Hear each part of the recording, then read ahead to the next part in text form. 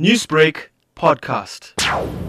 A Pakistan-born American branded her a warmonger, blurring the lines between politics, activism and entertainment. Pakistan is likely to push the UN again to dump Chopra as a goodwill ambassador, and Indian diplomat Sharat Sabharwal jumped in the ring. Warmongering is coming from Pakistan. These statements are coming from Prime Minister Imran Khan, who is constantly talking of a war, who is constantly talking of the nuclear dimension of the war. And that's clearly aimed to create a sense of crisis, threat to peace in this region, to involve the international community, to involve the Security Council. Chopra, who is married to US pop star Nick Jonas, also found support in Indian Army General Harsh Kakkar, confirming worries the world was taking celebrities far too seriously. Anyone who insults India, especially in the international environment where there is an audience, how can you accept an insult to your country? Nobody should and nobody will. Priyanka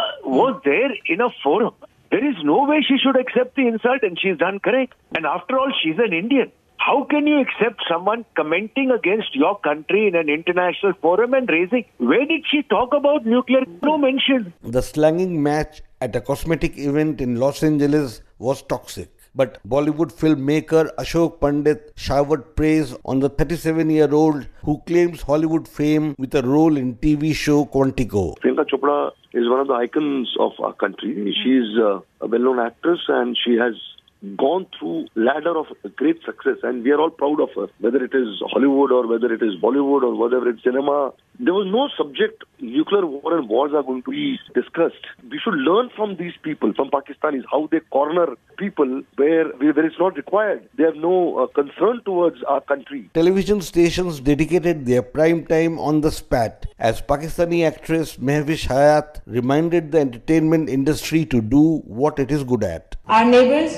have one of the largest film industries in the world, and in a time where they could have used the power they yield to bring us together, what do? They made countless films showing Pakistanis as the villains.